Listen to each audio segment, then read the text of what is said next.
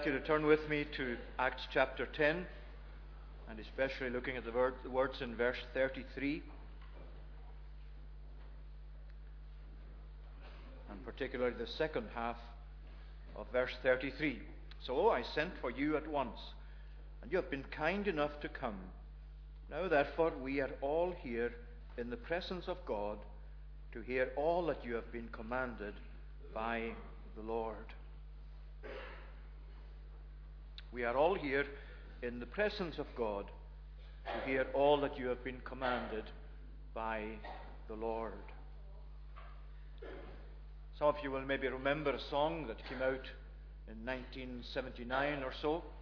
It's a song called "Video Killed the Radio Star." I still hear that song sometimes played. Video killed the radio star. And what that was about really was, at that time, as far as the music industry was concerned, video was becoming more common and was beginning to replace what you would hear just as a voice on the radio. So that the danger was, as those singers then in that song set out, that it would actually kill off an interest in listening to the radio. If there was nothing to see, video to see, the music would then just disappear from radio if there wasn't a video to accompany it. And that's really the title of the song. That's what it was about. And in fact, it was to do with the increasing use of electronic technology in those days as well, not just for the music industry, that was primarily what it was about, but the dangers that we are now very much aware of with regard to video images that can come even onto your mobile phone, of course, and that you can have access to virtually at any time. That was in 1979, and over the 40 or so years since then, as you know yourselves, there's been a vast increase in the use of video, not only for music, but for conveying messages of adverts or whatever other types of messages are conveyed, sometimes good and sometimes bad. And undoubtedly, video has an impact on listening. Video tends to distract you from actually giving keen attention to what you're actually hearing. Not just for songs, but even when you're looking at a video of somebody speaking and other things are going on. For example, a news item, you can see somebody who's reporting, let's say, from just outside the Houses of Parliament, and inevitably, as you're looking at the person, whoever it is, that's broadcasting, that's giving you this report, all this other stuff's going on, some people waving flags, traffic going past, and it's so easy to have your attention deflected from what's actually being said because your eye catches all these other things in the video. That's what was behind the song "Video Killed the Radio Star." And the impact that that's had on such things as the preaching of the gospel has also been quite marked. The preaching of the gospel is still a verbal communication by a preacher to an audience. I know that sometimes you can actually have that by way of video transmission as well. But where you find a transmission of somebody preaching, even if it is by video, as long as the person is just held in view and nothing else is seen in the background, it's much easier then to listen to what's being said. It's just the same really as what you're doing tonight, looking at a pulpit with a minister standing in it and speaking from that pulpit to yourself as the audience or congregation. If there was a whole lot of other stuff going on behind me, you would find yourselves, most of you I'm sure at least will acknowledge, easily deflected from, or your minds directed away from the message of the speaker. And in the Bible, the matter of listening is hugely important. We're counseled to listen carefully to one another. Listening is very much part of the whole matter of trying to help people pastorally, whether we're ministers, elders, or just people like yourselves who visit people belonging to the church or otherwise. It's so important, and for years now I've come to understand more and more that really good pastoral ministry is about listening, much more than about speaking.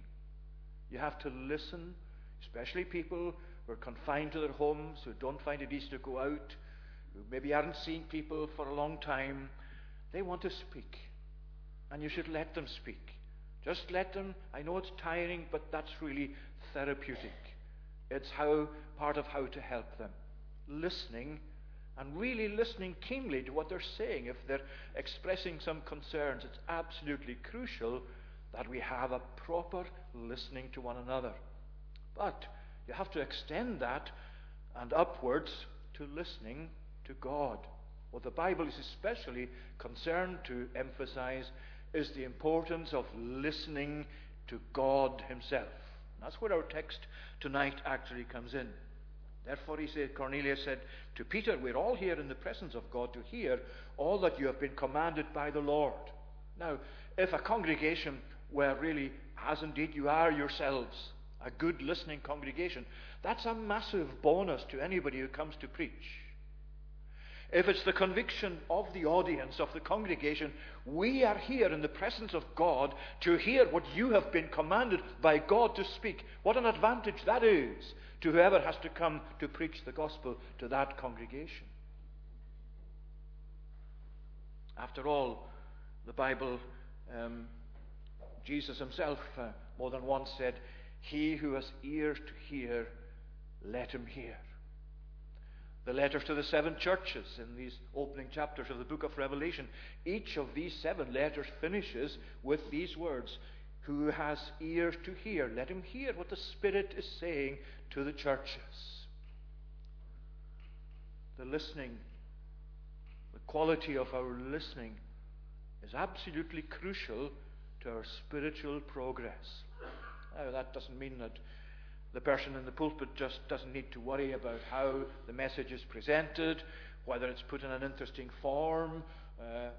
We mustn't think that it's all right just to turn up and you can be as boring as you like. As long as people are prepared to listen, they'll get the message. That's not what we're saying. We have to work as much at our presentation of the gospel as you yourself have to apply yourself to hearing it. But this is what we're here tonight to do. To hear all that God has actually transmitted to us through the preaching of the gospel. Before we come to that itself, the actual listening part, I want to actually just take a moment to think about the communication that's come to us from God. And secondly then, the importance of listening to God as we find that communication addressing us. A communication has come to us from God. Now, what do you make of that? Well, there are a number of things to say about that. First, God has spoken to us. Secondly, God has revealed himself in his communication to us. And thirdly, God is still speaking to us. He has spoken. He has spoken especially in this word that we have that's now committed to writing, the closed Bible. He has spoken to us especially in the person of Jesus Christ, who is the substance of this word, the substance of the gospel. And he is still speaking to us in the way that the preaching of the gospel conveys a message from God. Every single time we preach the gospel, that's what I should be thinking of as a preacher of the gospel. I'm speaking for God. As Paul said to the Corinthians in 2 Corinthians 5, we beseech you on behalf of Christ, or in the place of Christ, be reconciled to God. We are speaking as human beings, but as representatives of God, as ambassadors for Christ. It's Christ's voice that's being transmitted through us. And that's not in any way, some people today would think this is really rather arrogant of ministers to say that they themselves are representatives of Christ, that God's voice is actually heard through what they're saying. Well, of course you can hear God's voice just reading the Bible for yourself. But remember, Romans 10 says that faith comes by hearing, and hearing the word of Christ. And that's a context in Romans 10 that deals especially with the preaching of the gospel and its importance. So this communication that's come from God. Well, God has spoken. In fact, God has always been speaking to human beings ever since he created them. When you go to the first 2 chapters of the Bible, you'll find that God there spoke to Adam and Eve before the fall that's mentioned in chapter 3, that's described in chapter 3. He spoke to them. He said things like, be fruitful and multiply. He was communicating with the human beings that he had created, with Adam and Eve, with this couple. That was part of God's purpose in creating man, that there would be a line of communication between himself and these human beings. He endowed them, as he endows us, with a capacity to listen, to hear his voice. And of course you go to chapter 3, where you have an account of the fall. God didn't cease speaking when man fell, when we became sinners, when the wrath of God came to be directed against us, and his condemnation came to be placed upon us, which is removed, of course, in Christ. But when God came to Adam in the Garden of Eden, Adam had you remember, he had scuttled away to try and hide himself amongst the trees, the shrubbery of the garden. And then there came this voice, Adam, where are you? God spoke. God communicated into the darkness, into the fallenness of man's situation now. But God didn't leave him alone. God kept on communicating and revealing himself to him. The line of communication. And then, of course, you trace that all the way through history. I'm not spending much time on this. You find this line of communication from God to human beings, particularly to his own covenant people, right through the Old Testament years and into the New Testament. So much so that you come to the letter to the Hebrews, and as you remember, the letter to the Hebrews begins long ago, at many times and in many ways. God spoke to our fathers by the prophets, but in these last days he has spoken to us by his Son, by Jesus Christ. The communication of God, if you think of it, all the way down through the centuries, as increasing in volume, if you like, as God communicated to human beings, increasingly giving more knowledge of himself. He's turning the volume up, and he's turning the volume up until in Christ it's reached its peak. His great final word is in Jesus Christ. That's why the word, that's why John speaks of Jesus as the Word which was with God and was God, and the Word became flesh and dwelt among us. That's God's communication par excellence in his own Son, where God has revealed us nowhere else. That's God has spoken. And in that speaking, God has revealed himself in the incarnation of Jesus, as well as in the Word that's now committed in this Bible to writing. God is revealed. It's a self-revelation of God. We have to bear that in mind and hold on to that when the Bible is so much attacked in our day as a book that's outdated. Never becomes outdated because God is in it as revealing himself to us. It's a self-revelation of God more than anything else. Whatever other things are spoken about in the Bible and revealed in the Bible, more than anything else, it is God revealing himself to us. That's what the Bible really is. He's not just the author of it, he's the substance of it. He's the main subject of it. It is all about him. It's a self-revelation from God. That's why you find John, as we said, speaking of Jesus as the Word, the communication from God. And for 2 Timothy, speaking about Christ having died and brought life and immortality to light through the gospel. And then you go to the likes of Luke 24, we looked at recently, where Jesus is there revealed to the disciples as the Savior, the Son of God, the Messiah, and where in a number of places in that great chapter we read that he opened the Scriptures, he opened their mind to understand the Scriptures. And you find there at verse 25, O foolish and slow of heart to believe all that the prophets have spoken. Was it not necessary that the Christ should suffer these things and enter into his glory? And beginning with Moses and all the prophets, he interpreted to them in all the Scriptures the things concerning himself. What a sermon! What a commentary! He began with Moses. He moved on to the prophets. He included all the Scriptures. And he spoke to them of the things in these scriptures concerning himself, that were about himself, showing that it's his book about him, his saving work. You may have read somewhere or seen that a probe that was sent out in 2011 to Jupiter began orbiting Jupiter in July 2016, a probe called Juno.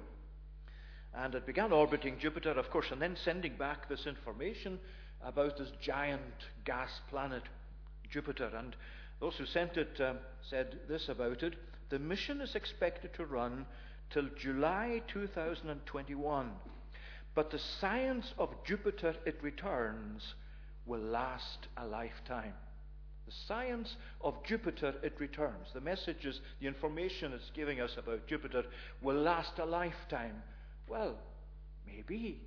Great thing, fantastic technology, wondrous thing to behold.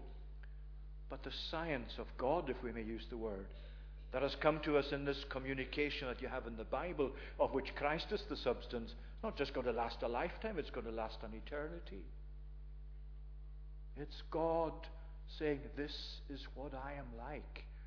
This is what I have done. This is what I intend yet to do in the promises he gives us. It's for eternity. It's to last for eternity.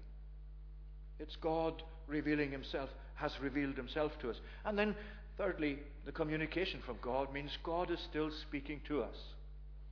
Because this is very much what the Bible is. When the Bible is preached, when you read the Bible for yourself, you're actually listening to God's voice, or at least it should be for us God's voice. That's because this is God's word. It doesn't just contain the word of God. It's not here and there saying things that God spoke to people literally. The whole Bible, the concluded revelation of God as it is what God still uses to speak to us. There's no new revelations. He's not going to have another John the Baptist or another Abraham to which he's going to give another whole unseen or unheard of revelation of truth. The revelation of God is closed with the Scripture until Christ comes. And there will be some new information undoubtedly then with Christ coming in his own person. We shall see him as he is. We shall have added to the knowledge that we have of him. And throughout the Bible, one thing that's dreaded by believers is silence on the part of God. You notice that so often in the Psalms, where the psalmist, and sometimes he's perplexed.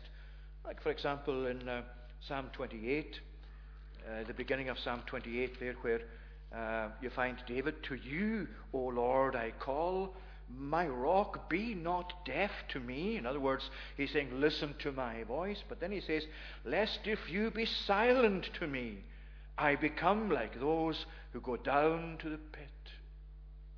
He has a dread of God being silent, because he equates God being silent as death or near death. And that's why God speaking is such a valuable, amazing, beneficial thing for us. The same in Psalm 35, where you find Psalm 35 and verse 22, where you have seen, O Lord, be not silent.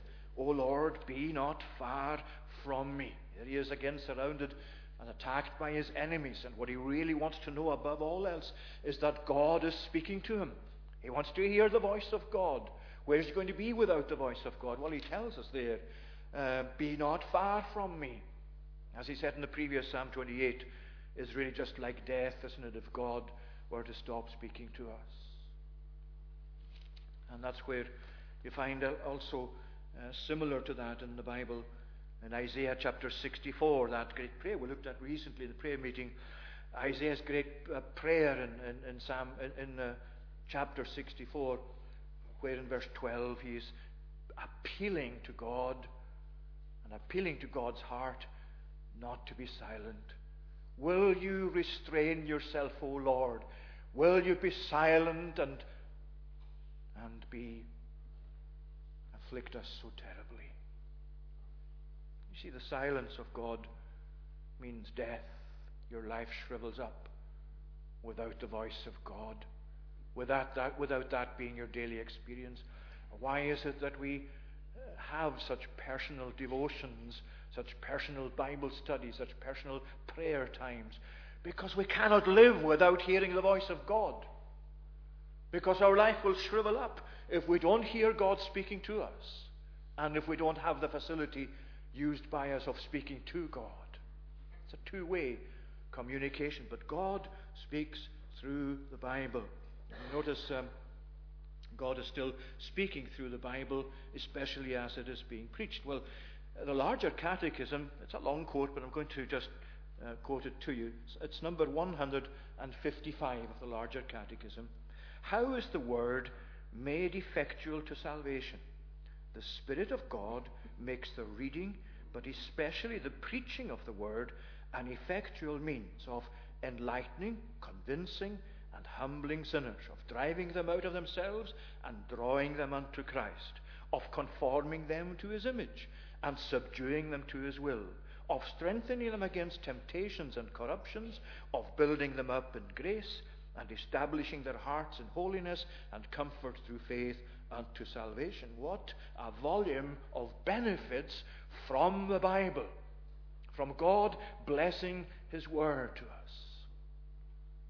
Now we are here in the presence of God, they said, Cornelius said, to hear all that you have been commanded by God. And Cornelius didn't say, we are here all in the presence of God to listen to you. You see, that's not what he said. We are here to hear all that you have been commanded by the Lord. To hear what God has given you to say to us. You're not here tonight to listen to me, I hope. You're not here to listen to the voice of a mere human being, though that's what you're hearing and though that's what God is using. You have come here tonight to listen to God, haven't you? You've come here to listen to the voice of God, to hear the voice of God, to know this Bible blessed to you in such a way that you leave this place saying, I heard God tonight. I know my heart was addressed by God. My heart was moved. I learned more about God tonight. I learned something else about him. I learned something new. Isn't that what the desire of your heart is? Isn't that your burden here together, that you come and say to me, a preacher of the gospel, now we are all here in the presence of God to hear what God has given to you to relate to us. It's God that speaks, and it's you that wants to hear God speaking above everything else. Communication from God. Well, secondly, what then about this listening to God? We are here to hear all that you have been commanded by the Lord. Now you see, firstly, it's important to notice that Cornelius was a bit busy before this gathering in his house. He was actually busy gathering people together. Notice verse 24, where you find there that having had this experience that's described in the chapters, we read through it, on the following day they entered Caesarea. Cornelius was expecting them and had called together his relatives and close friends. Cornelius wasn't content just to have himself. He was a man of God. He was a devout man. We read about him there at the beginning, a man who feared God along with his household, who supported the cause of God by giving generously. And when he knew that this communication was coming from the Lord, from an apostle, from Peter, he didn't just say, right, I have to make sure I'm there so that I can hear this. He gathered others with him. Isn't that what God puts in your heart when you come to know him? Isn't it a burden on your own heart tonight to see that there are still empty pews in this building that could be filled, that should be filled with people who would come to hear the voice of God? Isn't that what our evangelism is about? I know that we have a lot of things perhaps in advance of that we need to make people familiar with, that we can't maybe immediately expect everybody to come to church with us. But that's the aim, isn't it? Because this is where God's voice is heard, especially in the preaching of the gospel. And They were gathered together, he said. We are all here. We are all here together in the presence of God. He's not just saying to Peter the apostle, we're here now in your presence. Cornelius knew his God. He knew what it was to worship God. And when he and those he has gathered are actually here ready to speak to Peter, to ask Peter to speak to them, this is what he says, we are here in the presence of God. That's where we are tonight. I know that you know that. Sometimes, however, I and you yourselves maybe just lose a little of the sense of that. A little of the sense of the enormity of that, of the privilege of that, of the huge thing that it is that we can indeed say, we have been in the presence of God tonight. We are gathered in the presence of God. And we have to dwell on what that means and dwell increasingly on what it is that we're doing when we come to church services. We're coming to be in the presence of God. And whatever people think of our gathering, that's what we have to try to convey to them. That we want to be in the presence of God. That we love to be in the presence of God. That we would not substitute that with anything else. And that we are convinced when we gather to worship Him together, that as a congregation, we are in fact in His very presence. And He is here with us in this building. Tiny building compared to the immensity of God. But that's what He says. Where you're gathered in my name, I am there in the midst. And He's here to be listened to. And we are here to speak with Him, to hold conversation to Him, to listen, a conversation with Him, to listen to His voice speaking to us, to pray that His Spirit will bless His word so that we will hear His voice. Well, he says, we are here gathered in the presence of God. But then he says, also, we are here ready to hear all that you have been commanded. It's not just saying, we're here so you can now speak. He's saying, we have been gathered here and we are ready to hear what you have to say, what you have been commanded by God to say. That's important, isn't it? We are ready to hear. That's the second characteristic of listening to God, being ready to hear. I remember being on a plane some years ago, leaving Stornoway it was, and as the message was given out for the safety message that you hear before the plane takes off or goes out to the runway, you have a message that's giving you some directions for your safety. And as that message was given out, there was a couple in front of me who weren't just listening, they weren't listening to the message. More than that, they were talking so loudly and bantered with one another that I could hardly hear the message sitting behind them. And you know, that was an illustration really to me at the time. I remember thinking, well, there's so many people who do that with the voice of God.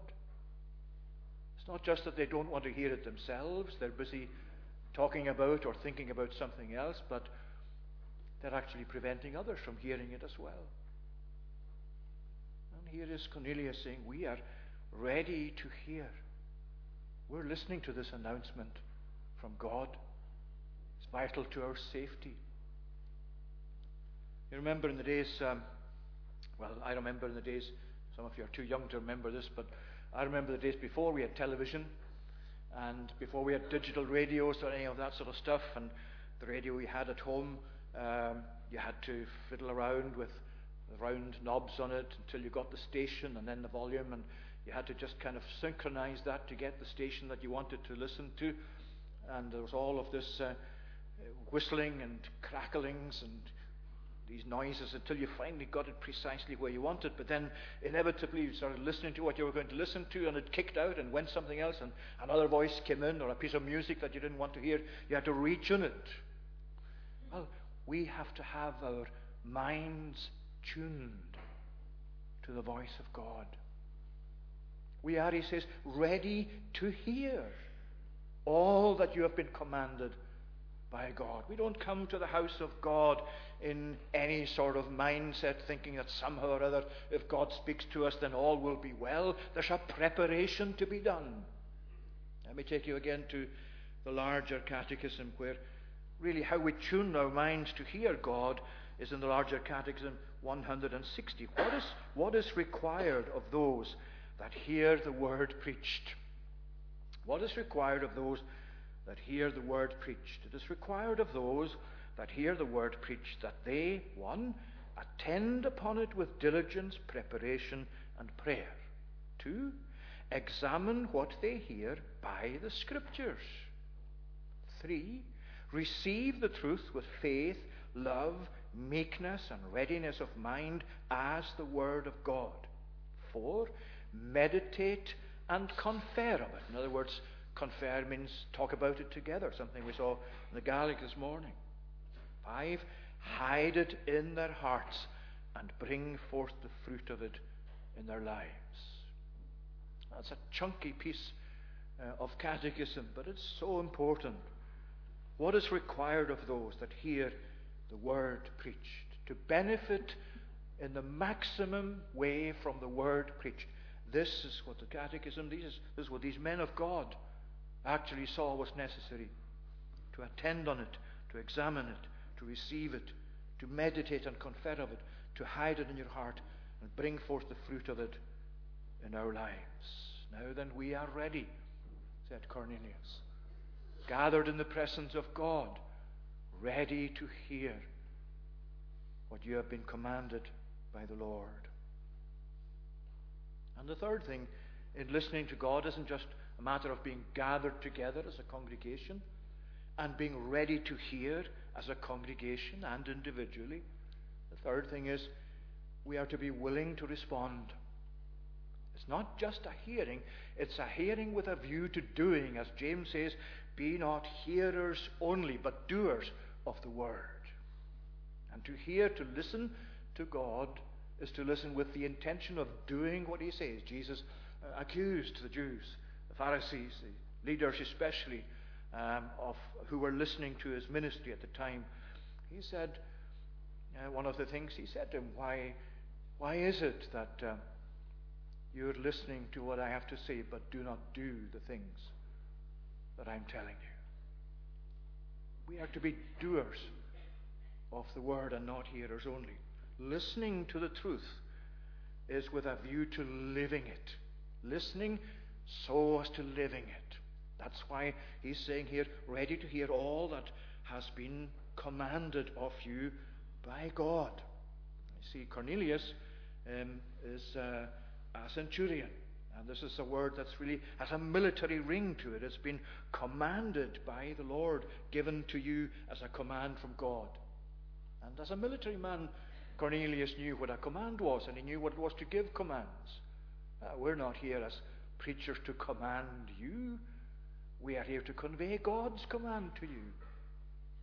We are here to convey God's word, which includes commands to you. And Cornelius is well aware of the fact that Peter is in that very same situation.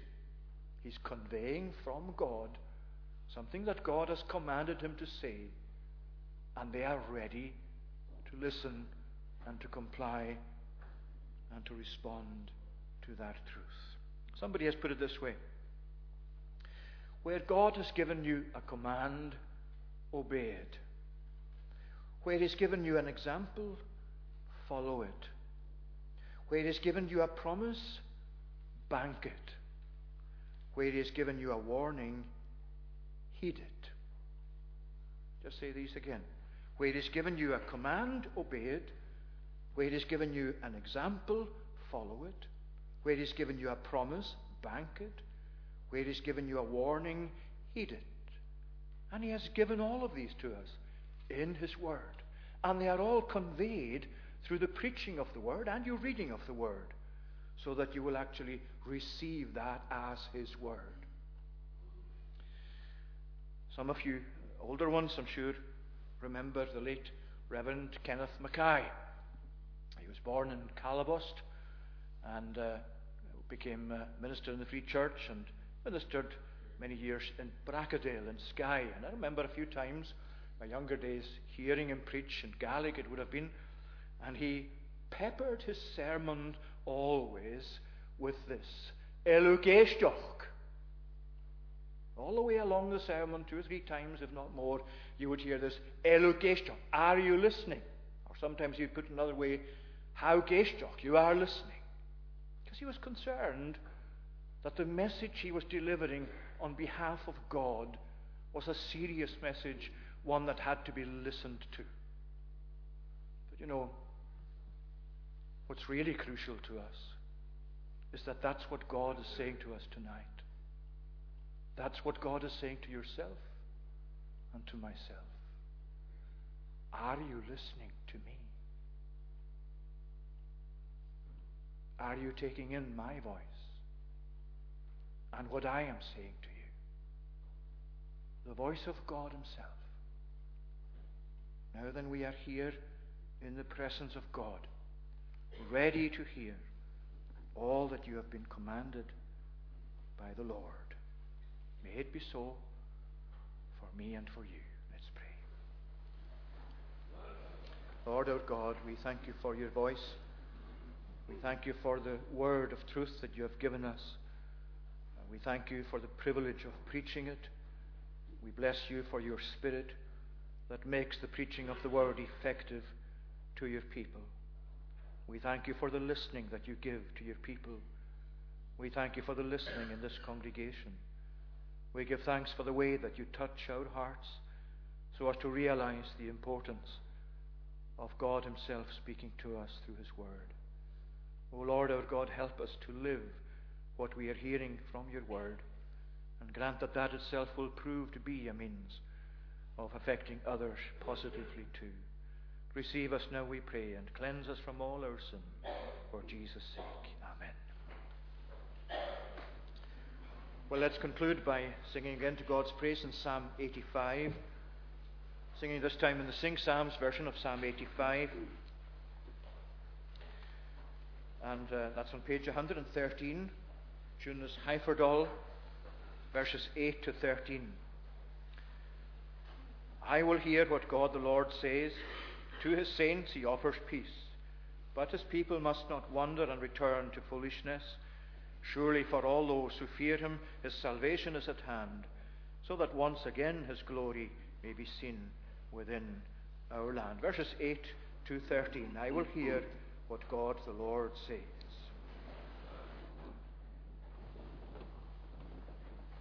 I will hear what God the Lord says. To his saints he offers peace.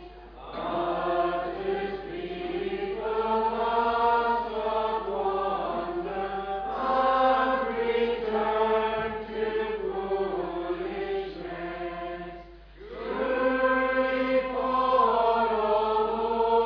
who fear him, his salvation is at hand, so that